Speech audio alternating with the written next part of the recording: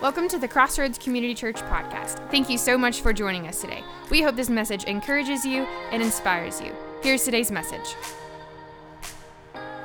But today I want to go to step 2, part 2 of this whole aspect of Win the Day. And it's kind of a different, I need you to bear with me because in the beginning you're going to think, Pastor's lost his mind, which that's okay. That's not an argument. Everybody understands that. But I want you to simply think about one concept. Mark Twain was the guy that said this. Mark Twain has a lot of amazing quotes. But to get you in the right frame of mind, here was one of my favorite quotes that I've ever heard from Mark Twain. And he said this: if you ever had to eat a live frog, I would recommend you do it first thing in the morning. That's good advice, isn't it? And then he followed it up with a second. And if you ever have to eat 2 live frogs, I'd encourage you to eat the bigger one first. Now you're thinking, Mickey, where are we going today? We're going to talk about eating a frog. We're going to talk about the aspect of what Mark Twain was talking about, but we're going to dive into God's Word because here's the principle, right? I think a lot of times in the process of winning the day, the issue is we get so intimidated by some of the major tasks that are going to be in our life that we almost don't want to tackle those things. And what Mark Twain was trying to explain in that very simple comment was, you know what? One of the things that you can do that's really going to help your life move forward, really going to help you move forward, is to examine your life. And when you wake up, why don't you just tackle the biggest, baddest thing first? Like rather than having this thing that's going to kind of hang over your head and be there all day long that you're thinking about, how about, you know what, if I've got to eat a live frog, then as soon as I wake up, you know what, the first thing I'm going to do is I'm going to eat that thing. Because after that, the rest of the day, it's downhill from there, right? And if I've got to eat 2 live frogs, you know what, I'm going to prioritize that. I'm going to eat the biggest one first. Why? Because I sure don't want to eat that small one and be nasty and grossed out and thinking I still got a bigger one coming. And so I want you just to think about that for a minute as we dive into God's Word and we talk about the aspect of winning the day. How do we acknowledge the things that we need to do? How do we determine what's important? Like that's really the concept, right? If you've been with us for a while, you would know that at the very beginning, the very first Sunday of this year, we launched our 2021 theme. And it was the thing that you see on some people's shirts that simply says, "For Cleveland." Like we wanted to prioritize what is the one thing that we want to do. What is the one thing that we think we can do that have the greatest impact? Let's go accomplish that thing first. And one of the things we talked about is we want people to know that we are for God and we are for them. And so that's kind of what Mark Twain was talking about. Identifying priorities in your life and trying to figure out what tasks may be tough, but making a commitment that, you know what, I'm going to go tackle those things. And so it made me think of another question. I wonder what really is important to God. Like, I wonder what is the main thing for God. What's the most important thing to Christ?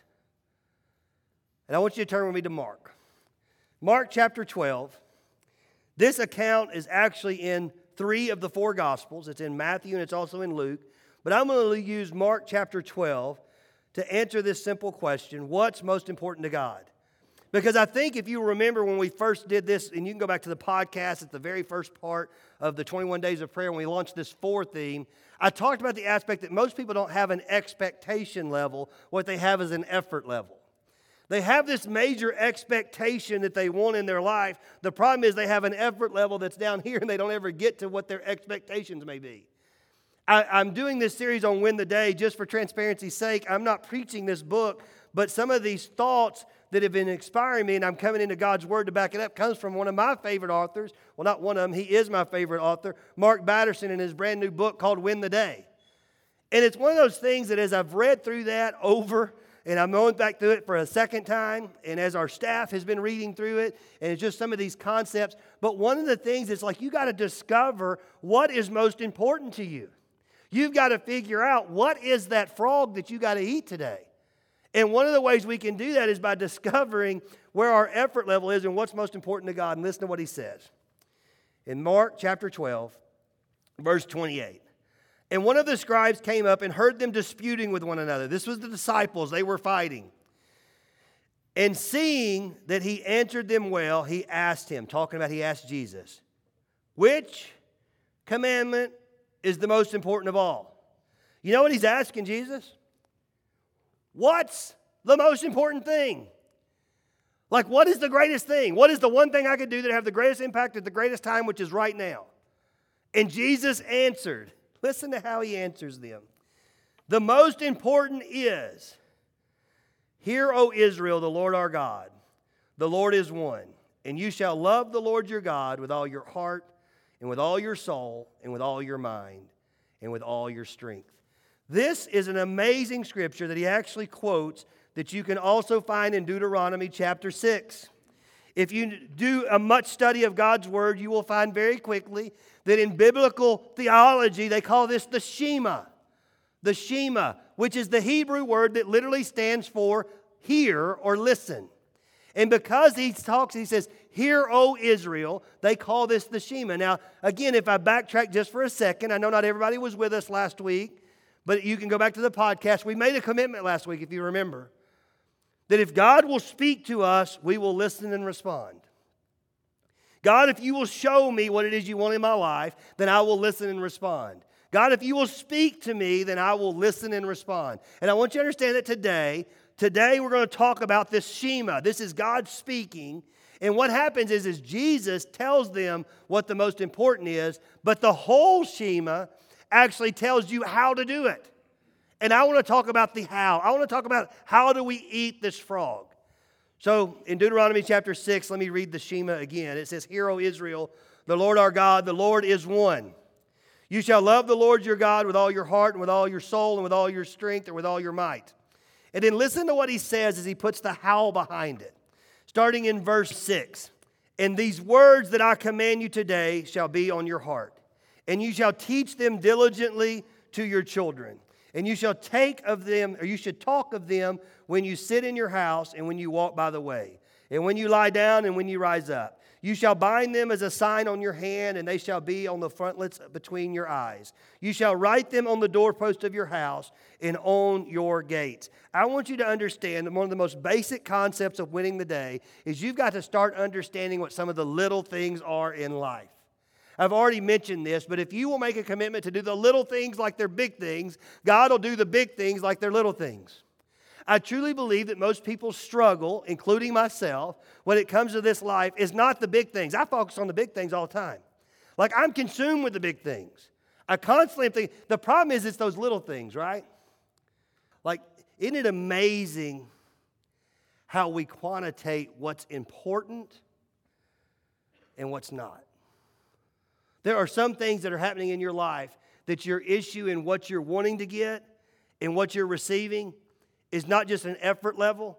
You're just not giving yourself any room to do the little things well. That's what he's talking about in this Shema. He's saying, you know what? If you want to be blessed, you're going to have to love me with all your heart, mind, and soul. How do you do that? And then listen to what he says. He says, you're going to write what I command you today, and it shall be on your heart. You're going to teach your children. You're going to make it a priority. Think about some of the things that we teach our kids. But it's one of those areas that what we practice is what shows up in our life. And I never forget a moment in my life that changed my life trajectory a little bit as far as parenting. It was in a World Series where we were with baseball. We're coming back, and we did pretty well, and we were coming back. And I remember just thinking and talking to my wife on the way back, and I thought, you know what?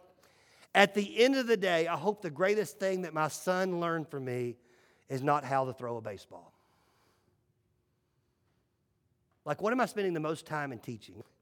But for you to understand where we're going today, you have to understand what are the things that are really going to bring about life change to help you win the day.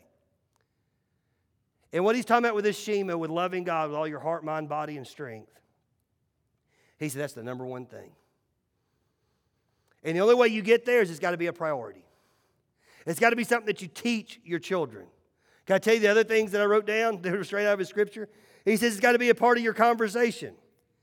If you look at verse 7, he says, you shall teach them diligently to your children. You shall talk of them when you sit in your house and when you walk by the way, or when you lie down or when you rise up. You shall bind them as a sign on your hand, and they shall be the frontlets between your eyes. You shall write them on the doorpost of your house and on your gates. You know, the amazing thing that's going on is he's talking about opposites in life. He says, you know what? I want you to talk about these things when you sit down and when you walk. When you lie down and when you rise up. You know what an easier way of putting this? I want this to be something that's on your life all the time. I want it to be a part of everyday life. When you wake up in the morning, I want you to be consumed with it. And when you go to bed in the evening, I want you to be thanking God for the day and praying for it. Whether you're walking around, you want to be talking about it. Or whether you're sitting at a desk, I want you to be like, no matter what you're doing, I want it to be a part of your life. This law that I'm giving you, this commandment that I'm giving you. Oh, hear, O Israel. Hear, this is God's people. I want you to love God with all your heart, mind, body, and strength. This is the greatest commandment. This is the Shema. This is what's going to translate and change everything. But I think it's the thing that we think a whole lot about on Sunday mornings. But a lot of times it's the furthest thing from our mind. Sunday starting around 12:30. Yeah, that's when the waitress comes up and says, "Can I take your order?" And then we wonder why life looks like it does. We wonder why when we get up in the day and we run through the day, and at the end of the day, we wonder why it ends up looking like it does. And we wonder how this life ends up looking like it looks. And I think the thing that we have to understand, and what I wrote in my notes, is you need to understand that this aspect of what God is asking you for is very simple. If you're taking notes, write this down. We need to learn to pray like it depends on God, but work like it depends on us. We need to pray with faith, understanding that it depends on God. But a lot of times we step out of the box then, don't we? You know, I've been praying, Pastor. I've been looking. I'm just waiting for God. We need to pray like it depends on God, but then you need to get busy. I'm not talking about a work-based faith. Can I chase a real quick rabbit? Scripture is very clear. Salvation is a 100% work of God, not that any man shall boast. You have nothing to do with salvation. You have nothing to do with this relationship with God other than your acceptance of Him. But you would fool yourself if you believe that obedience to God is not the key to everything He has for your life. Last week I made this comment. God's will plus God's presence will equal God's favor. A part of that is you making a decision and saying, you know what, I'm going to work towards godly things. I've watched this. I've watched people. I can remember as a small child, I didn't necessarily agree with this statement, and I still don't. But I had somebody look at me and they say, Mickey, I love you so much. You know, you could do anything that you want to do. If you'll set your mind to it, you can accomplish anything. There was one problem with that. I agree with what they're trying to teach, but anytime you use the word any or everything, it's normally false, right? Because here I am, 5'7", and you know what? It doesn't matter how bad I want to be an NBA player, there's a real good chance that's not going to happen. Like there are some things that are kind of out of reach. Now I know some of you go, oh no, remember Spud Webb in 1987 and blah, blah. I get what you're saying. But the reality is probably a better way of putting that is almost anyone can accomplish almost anything if they'll have the right work ethic, the right time to spend, and they'll work smarter rather than just harder. And I wonder how that fits into our relationship with the Lord. Like, is it possible that some of the things that we're not getting out of life has more to do with our effort level more than to do with what He is as God? Maybe God has something so much more for us if we will learn what He says is the most important thing, which is to love Him with all of our heart, mind, body, and strength, and make it a part of our everyday. And it was amazing how much you could do when something became a priority. Can I ask you the first question of the day? How big of a priority is loving God to you? Is it something you think about every day? When you lie down and when you wake up? Whether you're walking or whether you're sitting? When you're talking to your children or being talked to as somebody's child? When you're trying to memorize and learn things? Like, how much time do you spend in God's Word compared to all the other things that you spend time in? Like I love reading books, but that should never be to the detriment of the book. And if we were to ask the very simple question of your expectation level for God in your life, met up with your effort level of who God is in your life, where are they at? See, I believe part of winning the day and understanding everything that God has for you truly is simple. It's understanding what is the greatest thing that God would have for you. And then to focus and dwell on these things. You know, in Philippians, he says, whatever is perfect, whatever is pure, whatever is lovely, whatever is kind, dwell or focus on these things.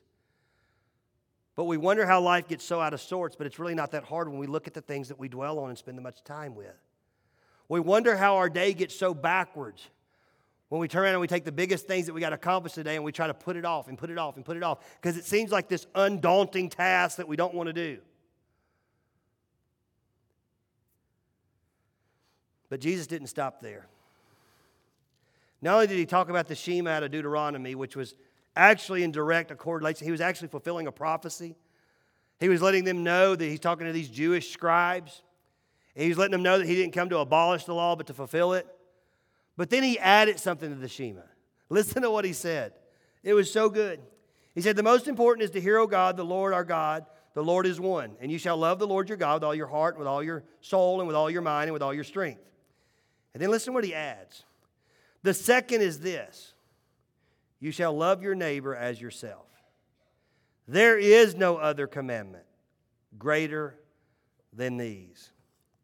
See, not only does he have the concept of pray like it depends on God and work like it depends on you, but he also has this amazing concept that he is unleashing who Christ is to the whole world because he's transitioning people from an Old Testament philosophy that God was the God of Israel and letting him understand that now God's the God of every one of your neighbors. Like the Shema in the Old Testament was written to the Israelites. If you were to spend a little bit more time in Deuteronomy, he starts talking about how they're going to go battle these Hittites and these Amorites and all these different tribes, and they're going to take over this land, and they're going to have land that's flowing with milk and honey, and they're going to have these different concepts. They're going to have houses that they're going to inhabit that they didn't even build. They're going to have fields that they're going to eat from that they didn't even plant. They're going to have all these things because they're literally going in and taking over somebody else's stuff because it's God's and not theirs, and God's giving it to his people. But now Jesus is saying, hang on, now whoever has breath, those are my people. This is no longer a Jewish thing. This is a humankind thing. What started out as me being the God of one race, one people group, the Jews, now I'm the God of all people groups. And if everybody will love me and learn to love each other, this place will be a whole lot better. Here's the way I wrote it in my notes. And you've heard me say this before, because I know this seems so basic. Like this is one of those moments that's kind of like a little, like really? Like this is such a little thing, but I promise if you'll do the little things like they're big, God will do the big things like they're little. But if you'll learn to do the natural, God is great at adding the super.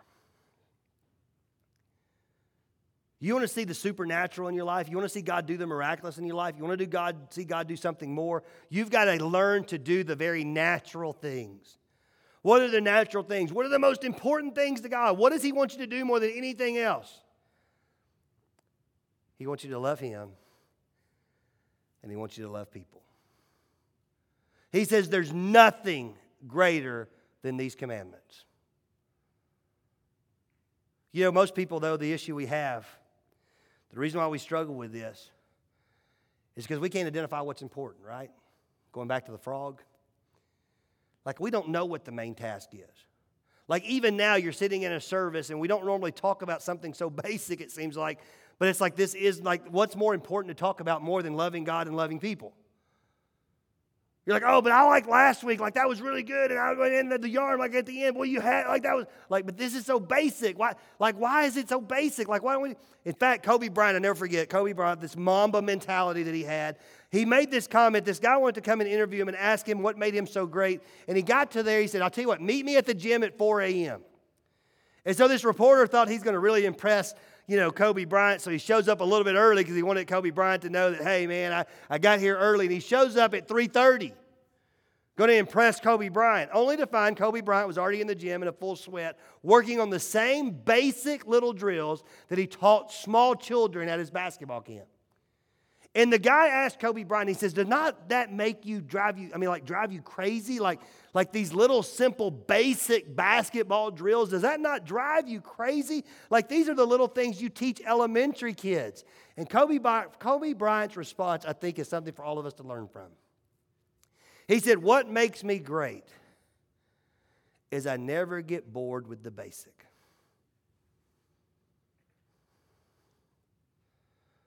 Now listen, I'm 5'7". You give me, I only got to do it one time. I would love one time to come off a baseline, jump up, do a windmill tomahawk dunk, just so one person can see. I ain't going to have anybody around. I just want to dunk the ball one time. You say, Mickey, get a trampoline. I've tried that. I about ate the rim. That's a terrible idea. Don't try that. But I would love, like if I was Kobe Bryant, if I got to the gym early, I would be like dunk-o-mania. I would just be like, I would never bypass the slam dunk contest. I wouldn't care about the threes. I would be Phi Slamma Jamma down in Houston. They would rename that fraternity, put it at my house. I would be the man. But when he showed up to the gym, he was watching Kobe Bryant do basic crossover dribbling drills. Basic bending the knees, free throw shots following through. And again, what made him great was he didn't get bored with the basic. Let me tell you what's going to make you great in your spiritual life and help you win the day. Quit playing the comparison game. We get so consumed with what we see in everybody else's life that we forget about what the basic things are that got them there. Can I help? Give me 2 minutes to talk to these amazing students right here and students that are joining us online. Let me give you a little heads up. When you graduate high school and you're getting ready to go hit life, the life that you're living is not going to be where you start out. Your parents or guardians that you're living with, they're in their 40s. They've worked 40 years to get to that point. You're just getting the benefit of it. You don't start at age 18 where they are at 40. So when you think, oh man, this is great, and I'm going to go to college, and I got my certificate from college. They told me that if I get this certificate, I make $85,000. They lied. You know why they told you that? Because you're going to spend $100,000 getting it. It's a sales pitch. If you'll come and get this degree, then you're going to make more money. Really? Said who? The guy taking your money or the guy giving you money? But I think a lot of times in life, that's where we start, right? We get so caught up in where people are and we go, I want that. I want that house. I want that truck. I want that pond. I want that land. I want that time schedule. Man, they got it made. My parents, they don't even hardly show up. Like they got their own schedule. They don't work for the man. They are them. Like they do their thing. This is awesome. But what you haven't seen was when you were a baby, you would eat and they wouldn't. Like what you didn't see is when you were going to McDonald's because you were so fired up and you wanted the Happy Meal, that they would just order off the dollar menu and eat a cheeseburger. Like you didn't see the sacrifice. You didn't see the time that they were pouring into a business maybe that they were building and everybody else was getting paid but they didn't. Because you got to take care of your employees before you take care of the employer. Like you don't see, all you see is the end, right? Can I put it a little bit simpler? This is key. Listen to me. Quit envying people's outcomes and start imitating their inputs. Quit envying people's outcomes and start mimicking, imitating their input. See, you cannot move forward in life and win the day being consumed with just everybody else's output and not worried about your own input. Let me drive this point home a little bit simpler and I'll be done. In 1984, there was an Olympian named Rowdy. For the record, the next person that gets pregnant and you're going to have a child, our church will personally sponsor that child's life if you will name them Rowdy. That is an amazing boy name. I wish I'd have read this story earlier. Braden, you would be Rowdy. You would not be Braden. All right? Not saying that would fit. I'm just, But what a great name. But anyway, his name was Rowdy. He was a swimmer. He had one issue. He didn't get into swimming until he was 17 years old. But once he got into it, he very quickly started to excel and started training. And Rowdy, in 1984, not only won 3 gold medals, but in his Olympic career, set 11 world records. Well, if you know anything about the Olympics, and I talk about this because we're in Olympic season, it's right around the corner. Now, they did announce that nobody can go over there, so, wow, that'll be great. But they're going to have the Olympics anyway, and you're going to see all these people in the swimming pool, and they're going to be doing all these things, and listen to what's great. Everybody goes, this is awesome. I would love to be the gold medal winner in the Olympics. That would be great. I would love to dunk a basketball. That would be great. Like we have these things we want to do. Well, Rowdy, in a story with an interview with ESPN, made a comment talking about his swimming career and how did he make up for lost time. And he said, you know what, I would be very curious to see how much did you swim, because he only competed in the 1984 Olympics. He had been training prior to that, but in 1980, that's when the United States boycotted the Olympics in Moscow. So therefore, he bypassed those Olympics and he only competed in the 84 Olympics. And he actually sat down and figured out how long he swam to get ready for a 50-meter swim. Are you ready for this? Put a little number in your mind. You know how far he had swam getting ready for a 50-meter race? He figured up the math. He did the pool. And I realized Olympic pools are 50 meters long. And he roughly had swam 20,000 miles for a 50-meter race. In fact, can I read what I wrote down? Here's was his comment. Here's what Rowdy Gaines said about his Olympic career. I swam literally around the world for a race that lasted 49 seconds. You know what our issue is today? We're more consumed with the outcome than the inputs.